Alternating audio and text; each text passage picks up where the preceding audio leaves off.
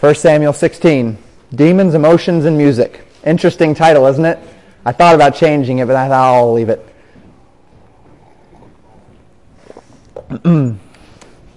Yes, good. The Scripture gives us doctrine and insight into all manner of human life and interaction. Some doctrines are very explicit, very clear. Believe on the name of the Lord Jesus Christ, and thou shalt be saved. Husbands, love your wives, even as Christ loved the church and gave himself for it. Children, obey your parents in the Lord, for this is right. These are clear, these are specific, these are explicit, and there's really not a lot of question when it comes to them. Other doctrines are open to some level of circumstance or interpretation. No less important, no less necessary, but takes more discernment, takes more patience, and takes more prayer to understand where we fall. As thou hast occasion, do good unto all men, especially those that are of the household of faith, the Bible tells us. Abstain from all appearance of evil, the Bible tells us. These are our commands, but how those commands work themselves out in our lives are somewhat different as we understand each of our circumstances, situations, and what the Lord has asked of us. And finally, and I might be oversimplifying here, we could probably break it into more categories and such, but there are those doctrines which are, we might say, inferential, where we see the principles of God's Word and where we see elements of narrative in God's Word, and we draw from them principles upon which we build an understanding. And when we think about these doctrines are ones that tend to be more life choices and standards, and they're founded on principles. We talk about things about financial management and time management, and we talk about choices with amusements, and we talk about choices with modesty, and we talk about choices with what will be a part of our topic today, music, and we recognize that in all of these cases, we look at principles from God's Word, and then we build upon them our understanding and standards and doctrines based upon those principles of God's Word. And then we also see, as you consider this title, it's not just in those areas of amusements, but when we think of the spirit realm, there's a great deal that the Bible infers about the spirit realm. And then there's a great deal that we know from experience, from narrative, and then there's some things that we just don't know. And demonology, angelology, this is an area of doctrine that is somewhat ambiguous. But today, as we look into the text, we're going to see some foundational concepts that will help us as we seek to understand some elements of how the spirit realm works, some elements of what God teaches us about music in the Word of God, and interestingly enough, how the spirit realm and music interact. And we'll find that they do indeed in a real way. Now, as I say this, let me of course preface it. Music is always a difficult topic, and this will just be a part of what we're talking about today, but it's always a difficult topic to speak on for several reasons. One of the reasons is because music is a very personal form of entertainment, and in doing so it carries with it deep loyalties. Music is, as I mentioned, an inferential doctrine. You must draw from many facets of understanding and discernment, the Word of God, and practically and doctrinally in order to come to some clarity. But today, we'll come to one passage that really does add some clarity to our understanding of music. You are all aware that we have a particular strand of music that as a church we use. Those of you who have gone through our About Legacy class, simply teaching you what we are and why we believe what we believe, have more insight into why we as a corporate body have chosen the type of music that we do. But foundational to our choices of music, to the doctrinal confirmation of our observational and practical standards, is this passage of Scripture. Today's passage cannot stand alone in proving or disproving anything as it relates to music. Today's passage is not going to magically answer any questions for us, but what it will do is it will help us understand a principle as God's Word teaches us about the power of music. And as we understand the power and influence that music has, we will then draw out some basic conclusions as to what that should mean for us as believers. So, let's dig into the text today. We will look at verses 14 through 23, but I'd like us to begin contextually back at verse 13 of 1 Samuel 16. Verse 13 says this, "Then Samuel took the horn of oil and anointed him in the midst of his brethren, and the Spirit of the Lord came upon David from that day forward. So Samuel rose up and went to Ramah." Remember, we talked about this last time, that the Spirit of the Lord came upon David on that day. And from that day forward, the Spirit of the Lord was upon him. And we spoke specifically about the fact that this Spirit of the Lord coming upon him in the same way it came upon Saul, this has nothing to do with salvation. This is not Spirit of the Lord as in indwelling unto salvation as we would think of it in the New Testament. This is the Spirit of the Lord coming upon them in order to enable them to do the ministry that God has called them to do. With Saul and with David, this ministry is being the king of this theonomy, of this nation that is led by a king who is led by the Lord, this nation of Israel. And so God gave them the divine authority and capacity by placing His Spirit upon them for this ministry, in the same way that we would see the Lord placing His Spirit upon men in order to win a battle, or in order in the New Testament to preach a sermon. As the case may be, the Spirit of the Lord falls upon a man and enables a man to do what God has called him to do. Now, follow with me, or continue with me in verse 14. The Scriptures tell us, "But the Spirit of the Lord departed from Saul, and an evil spirit from the Lord troubled him." Now, it is not too troubling to our sensibilities to understand that the Spirit of the Lord departed from Saul. If this Spirit of the Lord is the Spirit of the Lord that enables for ministry, then as he has been rejected as the King of Israel, it makes perfect sense that the Lord would remove from him the capacity to lead, and would take that capacity to lead and to place it upon David. And so that doesn't trouble us as he has been rejected. But the point that might make us uncomfortable is that second phrase, "And an evil spirit from the Lord troubled him," literally terrified him or made him frightened. Anytime evil and God are used in the same context, or evil is used in a way that it seems to be derived from God, we want to be more purposed in our understanding. And we'll take a few moments this morning and consider what this phrase can't mean, what it could mean, and how to best discern what's going on here in Saul's life. So we begin by going to James chapter 1, verse 13, which tells us this: "Let no man say when he is tempted, I am tempted of God, for God cannot be tempted with evil, neither tempteth he any man." The concept here is that God will never solicit a man into evil choices. That God, he can't be tempted with evil, because evil is defined as that which is not God. So if it's of God, then it's not evil. If it's evil, then it's not of God. But then God will not tempt any man with evil either. In other words, that he will not put man in a place where he is soliciting man to sin. He is soliciting man to make evil choices. Where God places before us choices, what we do see in the Scripture, and this is a difference, is that God will tempt men in the context of testing or proving love. He will never tempt man in the idea of soliciting him unto evil, but he will place a man in circumstances where he places before us choices, gives us all the information necessary to make the correct choice, and then allows us to either make the correct choice or to make the wrong choice. And he regularly proves us, if you want to call it tempting, that's fine, proves us in this way.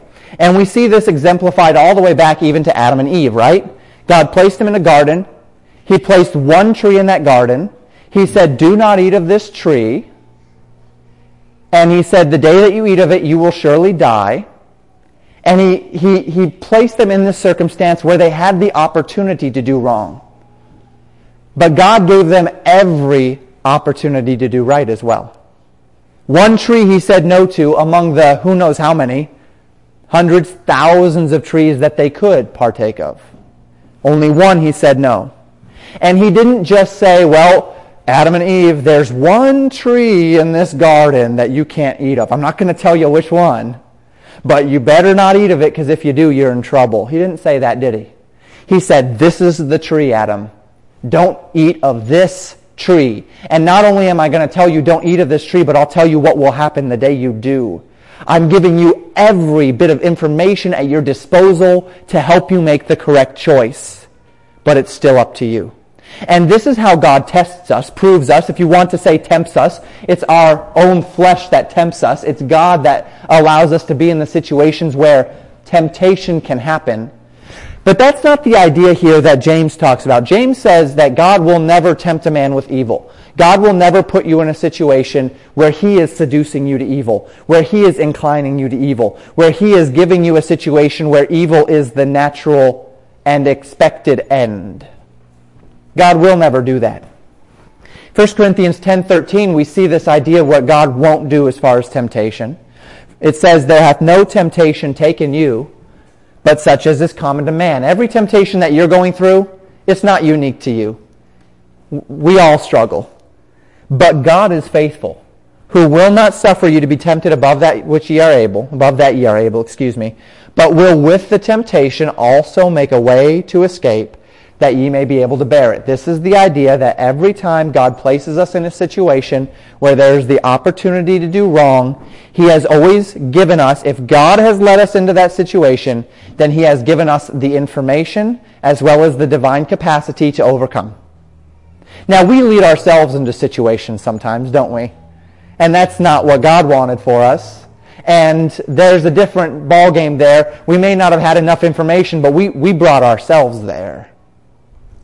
God didn't bring us there. But if God is going to place before us a situation that is going to stretch us, that is going to refine us, that is going to test us, he will give us every means possible to be victorious. He will give us all the information we need to be victorious, and then he'll ask us to make the choice. And that's the character of the God that we serve. So God will not seduce us into evil, nor will he try our obedience without giving us a way of escape. But that still leaves us with this concept of an evil spirit from the Lord. What does this mean? How do we reconcile this idea of an evil spirit being sourced in the Lord? And as we consider this concept, once again, we're going to go foundational. I'm just going to keep building a foundation here upon which we can formulate our thoughts. Let me tell you what we absolutely know is true. Evil spirits operate under the authority of God. We absolutely know this to be true. Therefore, any evil spirit that functions in this world is doing so only to the extent that God has allowed it to function. And we know this from many places in Scripture, but most perhaps obvious, the book of Job. We're going to spend a few moments in the book of Job, so if you would like to turn there, you may. It will be on the screen behind me as well. But if you'd like to turn to Job chapter 1, you may. In the book of Job, we have a man who has been divinely blessed and divinely protected by God. God has given him great blessing, and God has protected him from evil. And the Bible says in Job chapter 1, beginning in verse 6, now there was a day when the sons of God came to present themselves before the Lord. And Satan came also among them. And the Lord said unto Satan, whence comest thou? Then Satan answered the Lord and said, from going to and fro in the earth, and from walking up and down in it. And the Lord said unto Satan, hast thou considered my servant Job, that there is none like him in the earth, a perfect and an upright man, one that feareth God and escheweth evil? Then Satan answered the Lord and said, doth Job fear God for naught? Will he fear you In any circumstance, Satan says. He's the great accuser, remember. Hast not thou made an hedge about him? Haven't you protected him, Lord? And about his house and about all that he hath on every side? Of course he's going to serve you. You've protected him from evil. He's had a great life. Things have gone well for him. Thou hast blessed the work of his hands, and his substance is increased in the land. But put forth thy hand now and touch all that he hath, and he will curse thee to thy face. If you were to take it, though, Lord, if you were to take everything that you've blessed him with, if you were to remove the protection that you've given to him, he wouldn't stick with you. He'd curse you to your face. And then verse 12 says, the Lord said unto Satan, behold, all that he hath is in thy power. Only upon himself put not forth thine hand. So Satan went forth from the presence of the Lord. God places everything that Job possesses in the hand of Satan, the scriptures tell us.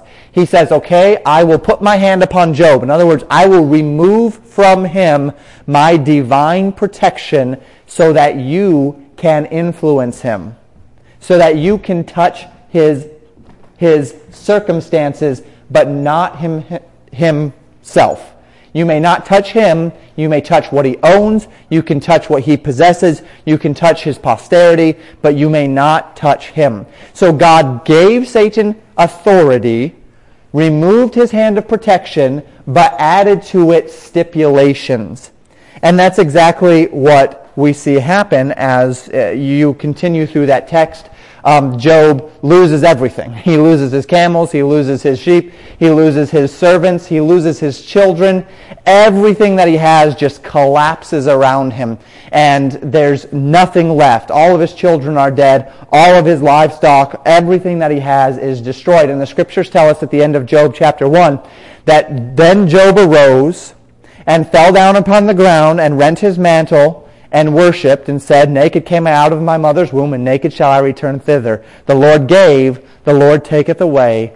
Blessed be the name of the Lord. And so he justifies the goodness of the Lord in the midst of his suffering. He recognizes that if God gave it all to him to begin with, then it wasn't his, it was on loan from God, and if God chose to take it, God can take it away, and the name of the Lord is still to be praised. So he handles that one really well. And I'm sure that kind of bummed Satan out. And so we find in Job chapter 2 the next instance. Job chapter 2, beginning of verse 2, the scriptures tell us, and the Lord said unto Satan, as the sons of men present themselves again, from whence comest thou? And Satan answered the Lord and said, from going to and fro in the earth, and from walking up and down in it. And the Lord said unto Satan, hast thou considered my servant Job, that there is none like him in the earth, a perfect man and an upright, one that feareth God and escheweth evil?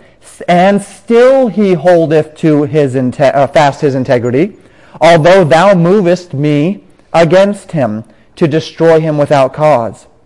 And Satan answered the Lord and said, skin for skin.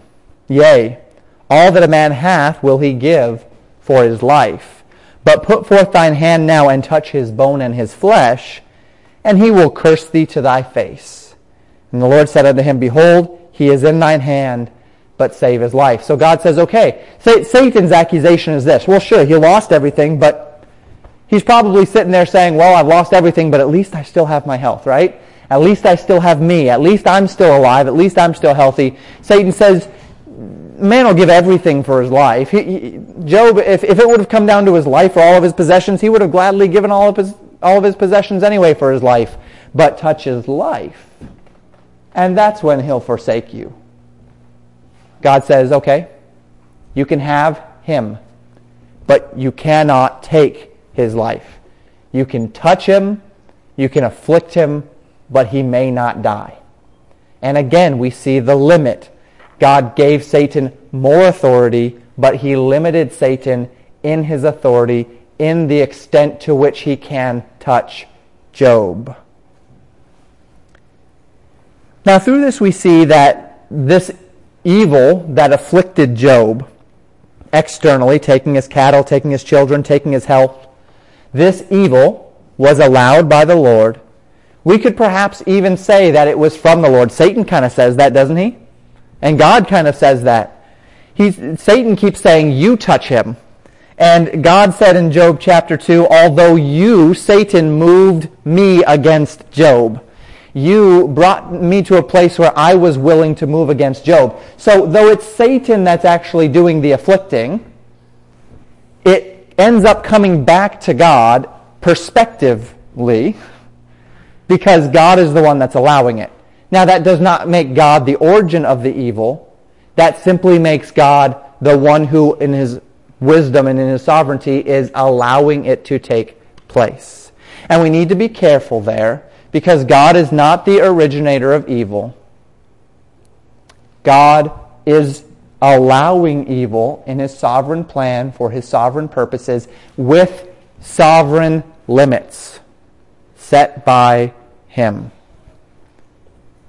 Now, we lay down this understanding of temptation, of the influence of evil by the will of God, but we recognize that even as we consider all of these foundational principles that inform us as to what's going on here in 1 Samuel 16, verse 14, it's still just a little bit different there, isn't it? In this case, the Bible says that an evil spirit from the Lord caused within Saul deep terror and trouble of mind. It's not like with Job. With Job, he still kept his senses. He just was afflicted externally. He still had, spiritually, the scriptures don't tell us that there was anything inside him afflicting him or anything of the sort. It was an external affliction that was touching him externally and, of course, causing him anguish and grief. And here we see it described just a little bit different. If we're going to classify God's actions here, this is not a temptation. This is not tempting or proving like Adam in the garden to prove his obedience or to grow Saul in faith. God is not proving or tempting him here to grow him. It would not even be testing like the man Job to prove his love and his devotion so that he would grow more. This is not testing. This is not testing devotion or love or obedience or faith. Saul has already failed those tests, hasn't he? He's already failed the obedience test. He's already failed the loyalty test. He's already failed the love test, which means we are not looking at testing here. What are we looking at? We're looking at judgment. And so while we see the evil spirit of the Lord, as we consider what that means, that can come upon a man like Job for testing, as we see that the Lord can remove his hand of protection upon the lives of men in order to stretch them or grow them or prove their love, here we see divine judgment upon a man for his disobedience, for his lack of love, for his refusals. And the evil spirit of the Lord is functioning in that capacity. Excuse me. We're looking at a situation here where the evil spirit was causing deep mental, spiritual, and emotional turmoil. And as we consider the scriptures, we see precedent for demonic possession, where a demon can physically inhabit a person and can control them. We also see precedent for demonic oppression, where though a demon is not physically indwelling a man, he is deeply oppressing a man from that standpoint of spiritually and emotionally, deeply influencing a man's spirit and mind. In Matthew 8, verse 28, we see two men possessed with devils who were very violent and had superhuman strength even. In Matthew 17:18, we see a possessed child called a lunatic, literally implying that this demon had caused him to act crazily, like a madman, to act outside of his senses, to jump into fire and to jump into water. In each of these circumstances, we see that these demons affected men's minds, affected their actions, affected even their capabilities, but when Jesus came and cast them out, they were brought back into a sound mind. They were brought back under the control of their own bodies and faculties. Now, all of these considerations lay that particular foundation that allows us to understand what we might be seeing in Saul here. It should not trouble us that the Scriptures tell us this evil spirit came from the Lord, because the Scriptures reveal that God is active in the processes of protecting from evil and then allowing evil to influence men. God has rejected Saul, and as a natural judgment of Saul's complete rejection of God, God has removed his hand of divine protection, his divine blessing, his divine leading. He has in turn opened Saul up, allowing evil spirits to afflict him and oppress him in judgment, terrifying him, leaving him in a state of jealousy, of depression, of irritableness, and of anger. And what we will find as we continue in the text and in several other passages is that these emotional and spiritual fits of anger, of depression, of confusion, of jealous rage come and go, which make the likelihood of this being a demonic issue more than just, say, an emotional or mental issue, as we call it, internal issue, much more likely. Continuing in verses 15 and 16 of 1 Samuel 16, if you turned over to Job, please turn back, as we'll be back in the text. In verses 15 and 16, the Scriptures tell us this: "And Saul's servants said unto him, Behold now, an evil spirit from God troubleth thee." They pinpointed it. "Let our Lord now command thy servants, which are before thee, to seek out a man who is a cunning player on a harp, and it shall come to pass, when the evil spirit from God is upon thee, that he shall play with his hand, and thou shalt be well." So Saul's servants quickly recognize what is going on here. They see the change in Saul. They see the mood swings. They pinpoint the fact that there's some degree of influence here from an evil spirit from the Lord. And they immediately suggest to Saul that a player of a harp, that a cunning musician would come, and when the evil spirit afflicts him, that this musician would play with the expectation that as the man would play, Saul would become well. There was no debate about this. It was understood that Saul was in trouble, that he had a very troubled spirit, and that music would calm him. Saul agrees. Notice what he says in verse 17. "Saul said unto his servants, Provide me now a man that can play well, and bring him to me." In verse 18, we see this flesh out. "Then answered one of the servants and said, Behold, I have seen a son of Jesse the Bethlehemite, that is cunning in playing, and a mighty valiant man, and a man of war, and prudent in matters, and a comely person, and the Lord is with him." So we get a description here of the son of Jesse, who is David, the David that we were introduced to earlier in this chapter. Remember, Saul has never heard of David. Saul is not aware that David has been anointed. And we are probably looking at a circumstance that came about in time. It's probably at least months, if not several years later than when David was anointed. So David is anointed, and recall last time we said he was probably anointed around the age between 10 and 15. Josephus said he was around 10. Most scholars believe closer to 15, and this is one of the reasons. Because in a matter of time, he's called a valiant man and a man of war. And I don't know how many 15-year-olds you know, but there's not a lot of 15-year-old boys that could really be properly described as valiant men and men of war. They're just not quite there in their development yet. And so we're probably looking at around 16 is when a lot of young men tend to, their shoulders start to broaden and those sorts of things, and they start becoming a man physically with those physical capabilities. And so we would assume at this point that he's probably somewhere between 16 and 18. And he has had a reputation now of being capable, perhaps, as we'll see in the next chapter, as David speaks of him having slain a bear and slain a lion, perhaps that he's derived a little bit of a reputation among certain people for his capacity to slay animals, large and violent animals. Whatever the case may be, he's seen now, in the eyes of some, as a valiant man and a man of war. Saul still knows nothing of him. This is just one of his servants who knows him. And then in verses 19 and 20, we see Saul say, okay, send messengers to Jesse and say, and get him. So the scripture tells us that Saul sent messengers unto Jesse, verse 19 and 20, and said, Send me David thy son, which is with the sheep.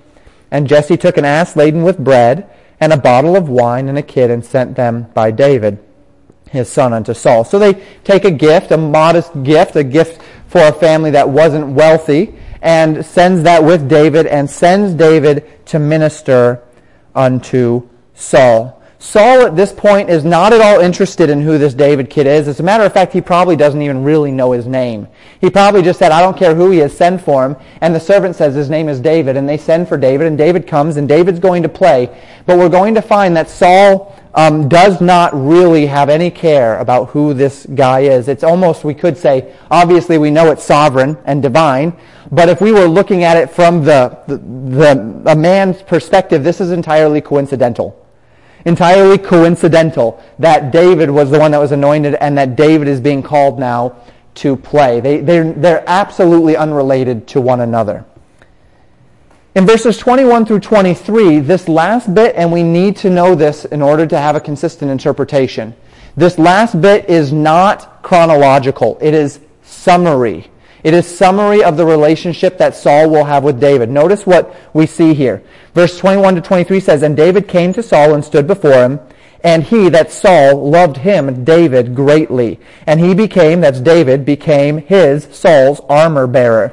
And Saul sent to Jesse, saying, Let David, I pray thee, stand before me, for he hath found favor in my sight. And it came to pass, when the evil spirit of God was upon Saul, that David took an harp and played with his hand. So Saul was refreshed and was well, and the evil spirit departed from him.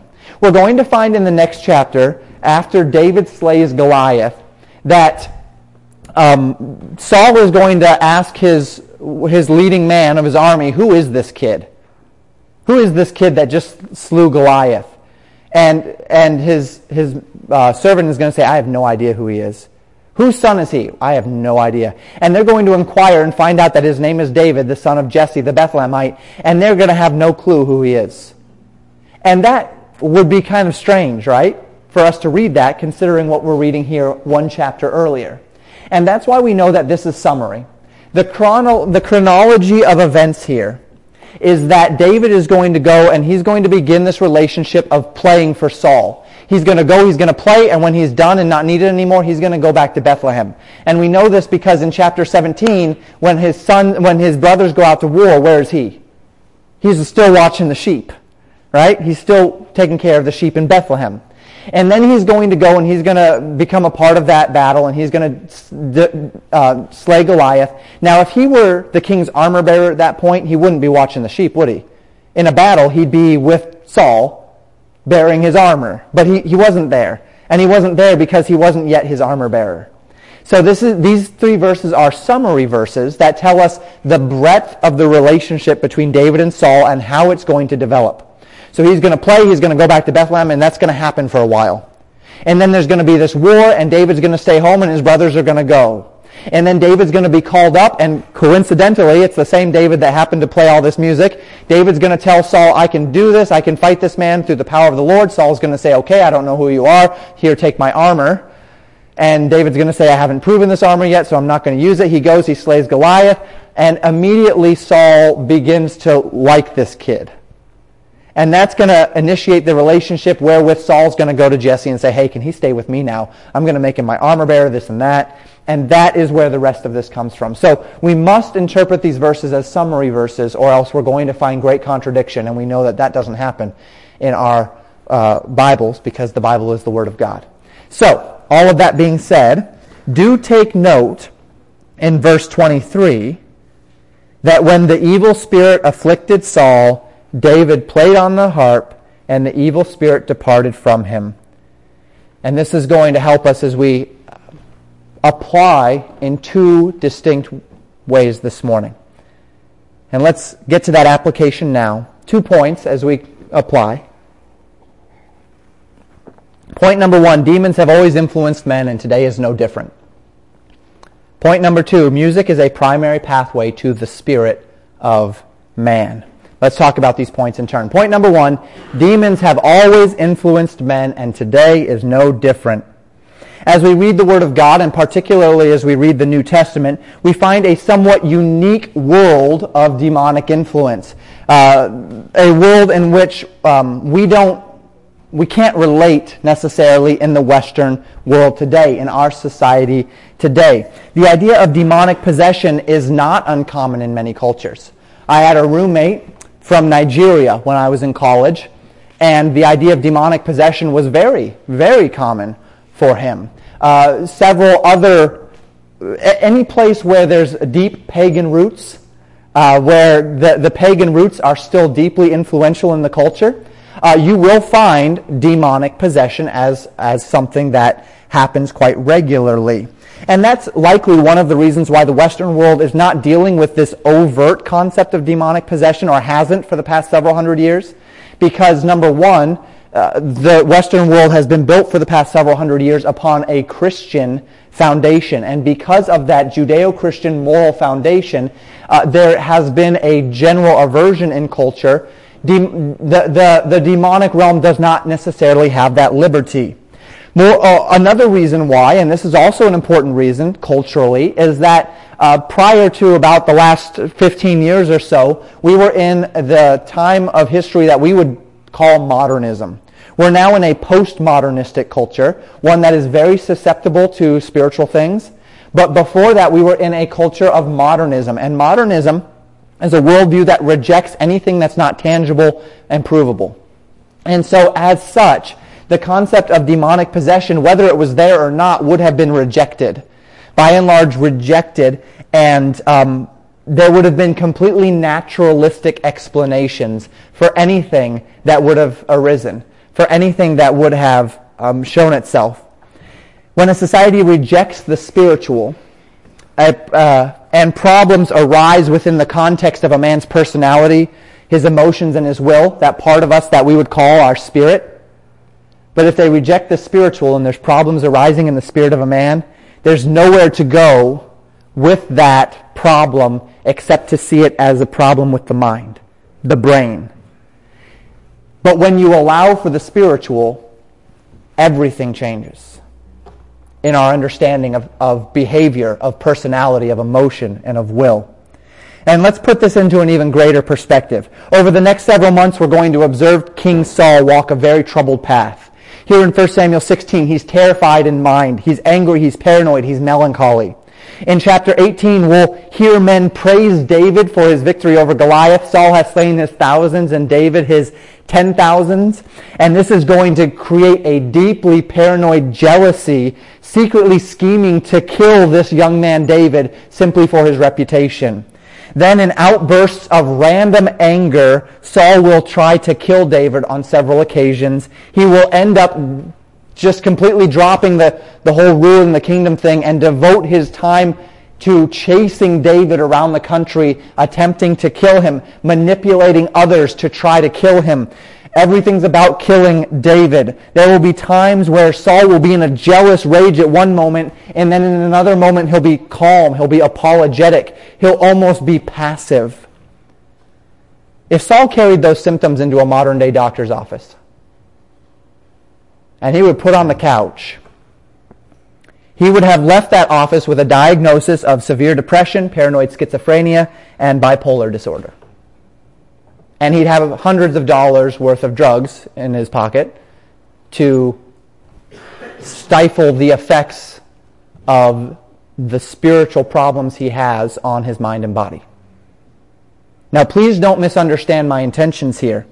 I'm not here to tell you that every problem classified today as a mental illness is demonic in origin or necessarily is explicitly spiritual. I cannot speak to that. Only God knows. And there are, without question, however, behavioral or mental issues that are physical in origin. Someone has an accident and they change. We see those things. Sometimes something something happens in the brain or something shuts off or whatever, and emotions and moods change. So we can't say across the board that mental illness is a spiritual thing. But the testimony of Scripture this morning and throughout all of Scripture is that Saul exhibited all the characteristics that today would be classified as a mental illness. And on the authority of God's Word, the Bible states explicitly that these symptoms were an outworking of evil spirits upon him. It was a spiritual issue, not a mental issue. Guilt over sin. We know this. We know that the Spirit can influence the body. Guilt over sin can bring about physical illnesses. It can literally drive people insane. Resentment and bitterness, which are both spiritual outworkings of unforgiveness, can cripple people's lives. They can cripple their ability to think. They can cripple motivation. It can cripple you physically. It can make you physically ill. Jealousy can consume people and wear away their bodies and their minds. We know this. We know this from history. We know this from experience. And we know that the meteoric rise of the classification of mental illness has been something that has really happened in this last century, and particularly in this last half century. And of course, everybody's saying, well, that we're just finally getting to the point where we can recognize it and diagnose it. And that's nice, but not true. You can read the works of Aristotle and Plato and find that they understood mental illness. They understood the ideas of men going crazy. And even when you think of Aristotle and Plato and that generation, they did divorce these things from a spiritual context. This is not the first time in history that we're dealing with this stuff. But in the last 50 years, what has happened in the United States? Well, since the 60s, prayer has been taken out of schools. Young people have rebelled against their parents en masse, the time of the great cultural revolution and adolescent rebellion. Drug use rose heavily in that time. Music changed dramatically in that time. And as these behaviors began manifesting themselves in culture, we begin seeing in more and more people mental illness. Is it then unreasonable, based upon the testimony of the Scriptures and the understanding of the spirit realm, for us to connect the two? That as our nation becomes more pagan, that it is opening itself up to the susceptibility of influence to the demonic realm? Isn't that what we see in the Scriptures? Isn't that what we see in other pagan religions? Isn't that what they do? They open themselves up to the influences of the demonic realm through pagan rituals, which always have two things in common: music, sexuality. The two things that pagan religions and rituals all share in common: a certain type of music, a certain driven music, and immorality, sexual immorality. So this should not throw us, that we see mental illness rising at the same time we see the paganizing of our culture. Culture that's rejected the light of God's Word, that's rejected the authority of God's Word, that has degenerated into reprobation. Psychology calls them all mental illnesses and paints a picture that they are problems with the physical outworking of the electric impulses in the massive tissue that we call the brain, and states that these problems cannot be cured, but they can only be managed through the modern wonder of pharmaceuticals, right? Patients are told that they need to learn to love themselves and have good self-esteem and see their problems as not their fault and manage their problems and deal with them as best they can. And Ed works in a jail setting, and I work in a jail setting, and so we deal with this every week. It's hard enough to get a guy to understand you. He's hopped up on so many medications when he sits down and says, look, I'm being tormented in my mind. The Bible says that what the modern world is telling us will solve our problems is the exact opposite of what will solve our problems. Rather than loving ourselves, the Bible says we need to recognize ourselves as sinners and that there is nothing lovely in ourselves. Now, self-worth derived directly from the worth that God has for us is one thing. I am worth something to God, therefore I am worth something. It's so much different than I'm special. The self-esteem movement. The self-esteem movement says you are something in and of yourself. If you put your mind to it, you can do it. There's no limits to you. That's turning man into God. The self-worth concept in Scripture, Psalm 139, I will praise thee, for I am fearfully and wonderfully made. Marvelous are thy works, and that my soul knoweth right well. I'm not going to question who I am because you made me this way. And I am not going to waste the talents you've given to me. I'm going to use them to the best of my abilities because you gave them to me.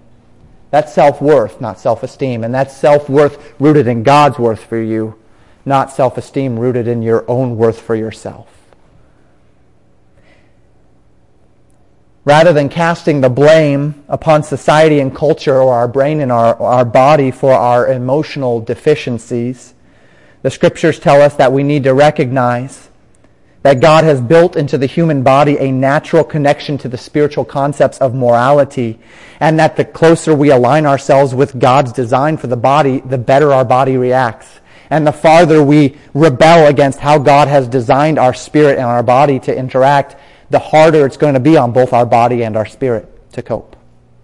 And so as a man throws himself into immorality and throws himself into this realm of sinfulness, self-absorption, he is literally going to be facing the negative physical and spiritual impact of a life that has rejected the way God has asked us to live. And remember, I'm not painting an across-the-board picture here. There's a great number of circumstances and situations that can lead a person into mental, emotional, and physical trouble. But even in those cases where you would try to mitigate with an understanding of circumstances, much of it is still spiritually based, isn't it? And we need to understand that. Saul's condition reflects little difference when compared to what we would call today mental illness, but his problem was spiritual. It was stemming from the judgment of God upon his refusal to obey. Society, experience, Scripture all indicate that there's a spiritual root here. And by the way, what that means, and when I talk to the prisoners, they love this. What that means is if it's a spiritual problem, then there's a solution. You see, I sit across the table from people every week that are being told, you're an alcoholic and there's nothing you can do about it. You're a drug addict and there's nothing you can do about it. You're bipolar and there's nothing you can do about it. You're schizophrenic and there's nothing. Now, it may be that they fried their brains and they'll never recover fully because they fried their brains. But the most blessed thing, and by the way, no one's ever argued with me about it, a prisoner, when I tell them, no, you can be cured. There's freedom. There's solution. If I were to sit down with their treatment leaders, I'd get arguments. But to sit down with them, all of a sudden they say, wow, I was just waiting for someone to tell me that. They know it because it's a spiritual issue. It's sin, and sin has been conquered. And sin can be conquered. And what a blessing it is to know that in many of these cases where people are struggling with these difficulties, because they're rooted in the spiritual, that means there is a solution. And that means we have the solution. And they might do better sitting in a church pew than a psychiatrist's couch. So, demons have always influenced men, and don't think that they aren't doing it today. They may have changed their strategy. It may be a little bit under the surface. It may have scientific names, or it may be in different contexts, but it's still happening. Number 2, music is a primary pathway to the spirit of man. When Saul had this evil spirit come upon him, he began exhibiting the symptoms of this troubled spirit, this mental illness, whatever you want to call it. The de facto solution that they gave was music. Now, they may have tried some other things first, certainly, getting sleep, reducing stress, those sorts of things. But at some point they said, let's get a man in here to play music. And this is very insightful for us as we understand what music is and how music influences us. And what it tells us is that God has designed humans to be musical, and He has deeply rooted into us a propensity for music, and that it has the ability to influence us, spirit, mind, and emotions. And the ironic thing about this is really it's only in the Christian realm and people that are trying to justify wrong music where you find any argument here that music has power. You go ask any musician in the world, does music influence, does music have power? And they'll say, of course it does. You can hear interviews from just musicians that say, yeah, we started playing the song and it's like the whole tenor of the audience changed. You can see it. You can see it wave across the audience as this song influences them in this way. There's really no question about the fact that music is powerful, that music is influential. In 2 Kings chapter 3, verse 15, Elisha, the prophet Elisha, stood before King Jehoshaphat to give him the word of the Lord. And Jehoshaphat was asking him to prophesy. And as he was going to prophesy in context to the coming battle, notice what Elisha says in verse 15. But now bring me a minstrel. And it came to pass, when the minstrel played, that the hand of the Lord came upon him. So this is one of the greatest prophets in the Bible, Elisha, and he was being asked to prophesy, and in order to put his spirit in the frame of reference to receive the word of the Lord, he asked for music to be played. That's very telling. Why would he ask for music to be played? Well, because somehow he connected the music being played with his ability, the Spirit's susceptibility, his Spirit's susceptibility to the Spirit realm. Music is the very essence of the worship of God. Music is the very essence of worship. Whether it be the true and living God or whether it be a false God, music is the essence of worship. And notice here, let me just explicitly say, I speak not of words in the music. Now, when we sing songs, we put words with these songs, and those words give us the sound doctrine to go along with the music. But what is really taking that sound doctrine and embedding it is the fact that it's being carried by the instrument of music into our souls. And that is a very influential medium by which you carry a message, because the medium itself is influential and powerful. The message that you put with the medium can become even more powerful. But we're talking about the music itself here. It's one of the most powerful forces upon the earth as it relates to influencing the human spirit, emotion, and will. Pagan rituals, as we mentioned before, are full of that driving beat, and it makes the human spirit susceptible to influences. Music inevitably comes with associations, and so they're deeply connected. Certain associations are deeply connected with certain music styles, aren't they? And you can see a style of music and you can draw out general associations that come with that style. Music can encourage peace. It can encourage rest. It can encourage rebellion. It can encourage sexual immorality and promiscuity. It can encourage confusion. It can encourage anger. In sports, many athletes, many more regularly, use music in order to work in them, to pump them up, to get the adrenaline flowing, to put them in a frame of mind, to induce a frenzy that pushes their body to peak performances. In mental health, we've already talked about mental illness this morning. Do you know that there's an entire realm of mental health therapy out there called music therapy? Using music to treat mental health issues. Music is used by marching bands and armies to keep large groups of people in tempo and organized. Music is used on the battlefield to inspire soldiers to perform acts that they may not otherwise perform. In Saul's day, they recognized that music had the capacity to drive out an evil spirit and to replace that with peace. And if the reality of the power of music should teach us anything, it is that we need to be extremely careful the kinds of music to which we listen.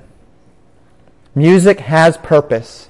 It is powerful. It does affect you. God is musical. Satan is musical. The angels are musical. And God has made us musical as the part of the image of God that is in man.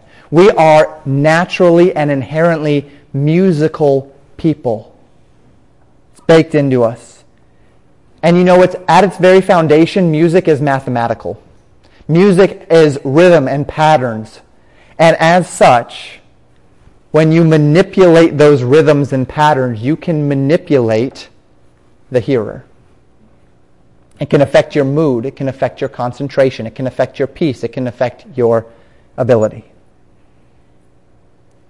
And so as we look at the world around us, again, we can classify certain music with certain emotions or feelings. When you think of classical music, there's this peace that's associated with it, this relaxation. If you were to pick up a CD called The Most Relaxing Music in the World, you would not be listening to Jimi Hendrix and Van Halen, right? That would not be on The Most Relaxing Music in the World CD. Music, classical music, and that type of music as a genre inspires relaxation and peace.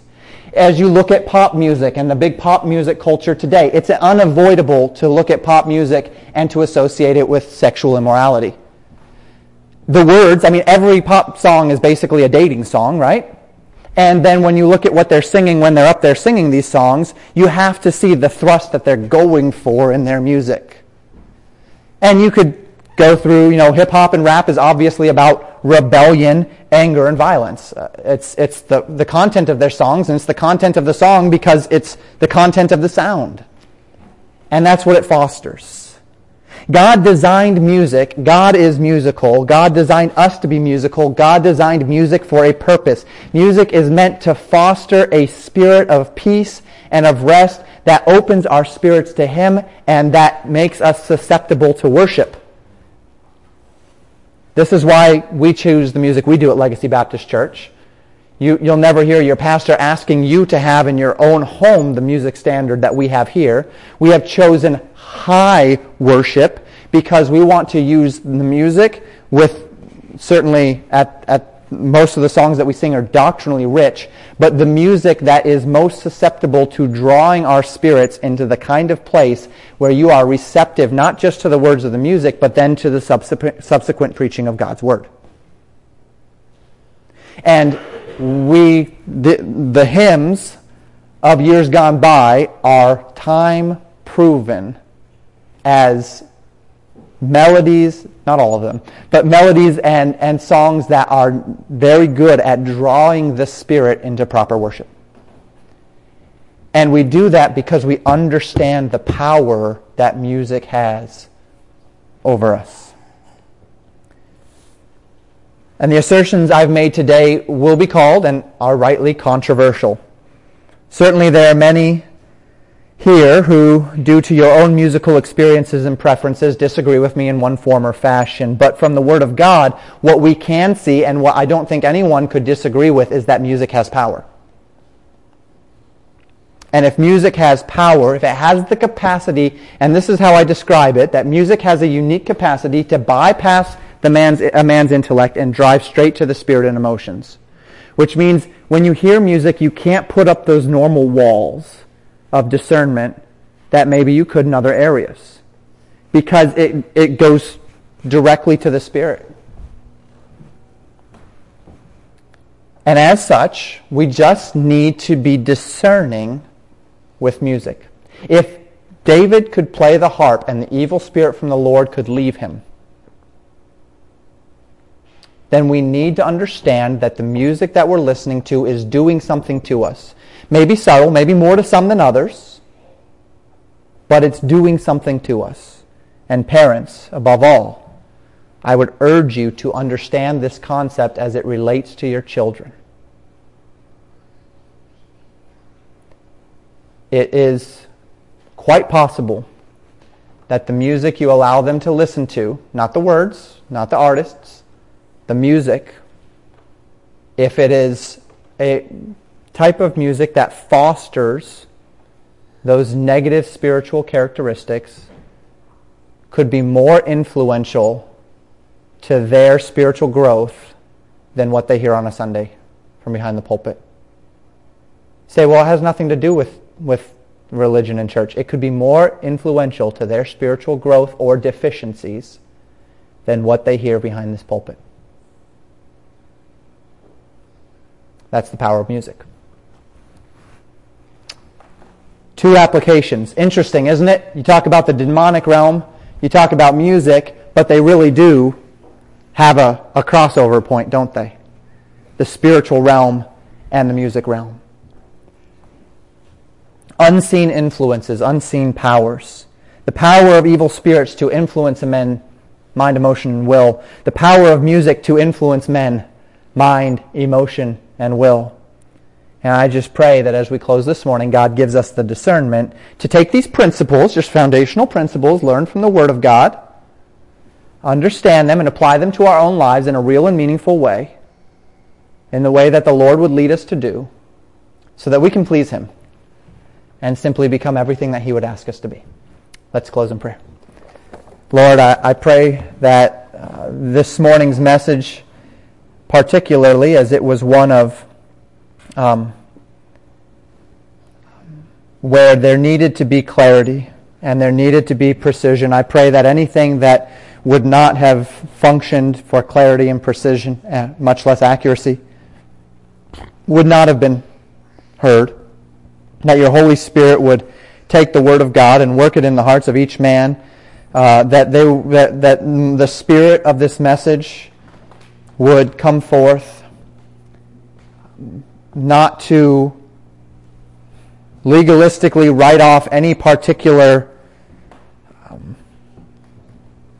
direction as far as mental illness or music, but rather to practically, spiritually direct us into that which is best, into that which is wise, and give us insight so that we can position ourselves to be the best servants of Christ that we can.